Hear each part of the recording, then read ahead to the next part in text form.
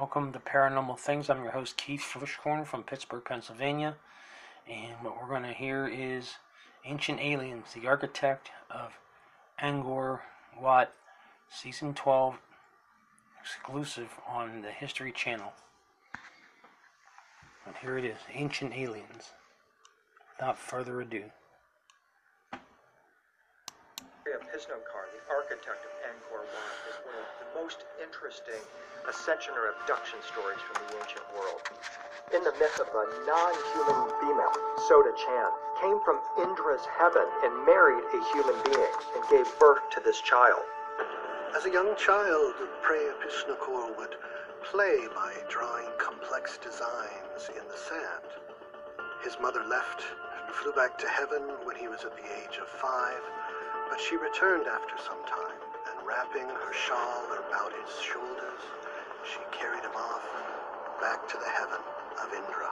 He was brought into the royal palace of the god, and Indra asked him about the state of the suffering of humanity.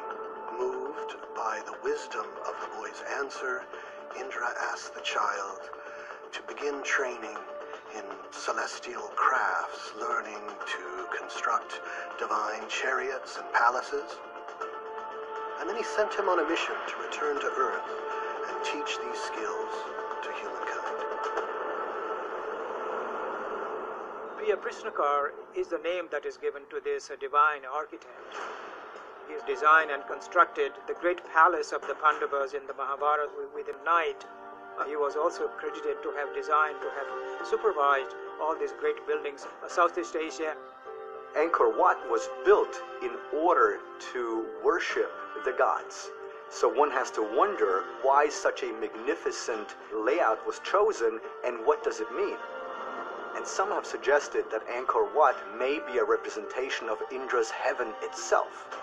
The whole story of Preah Pisnokar building the amazing Angkor Wat complex seems like a story of someone who is taken by extraterrestrials, given a special education, and then returned to Earth to help mankind advance in the way the extraterrestrials would want us to advance.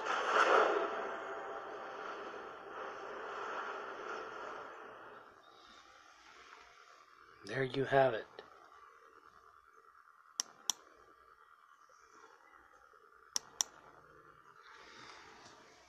Ancient Aliens, the Architect of Angkor Wat, Season 12.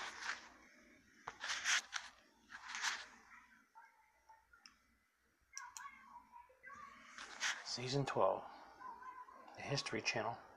Till we meet again.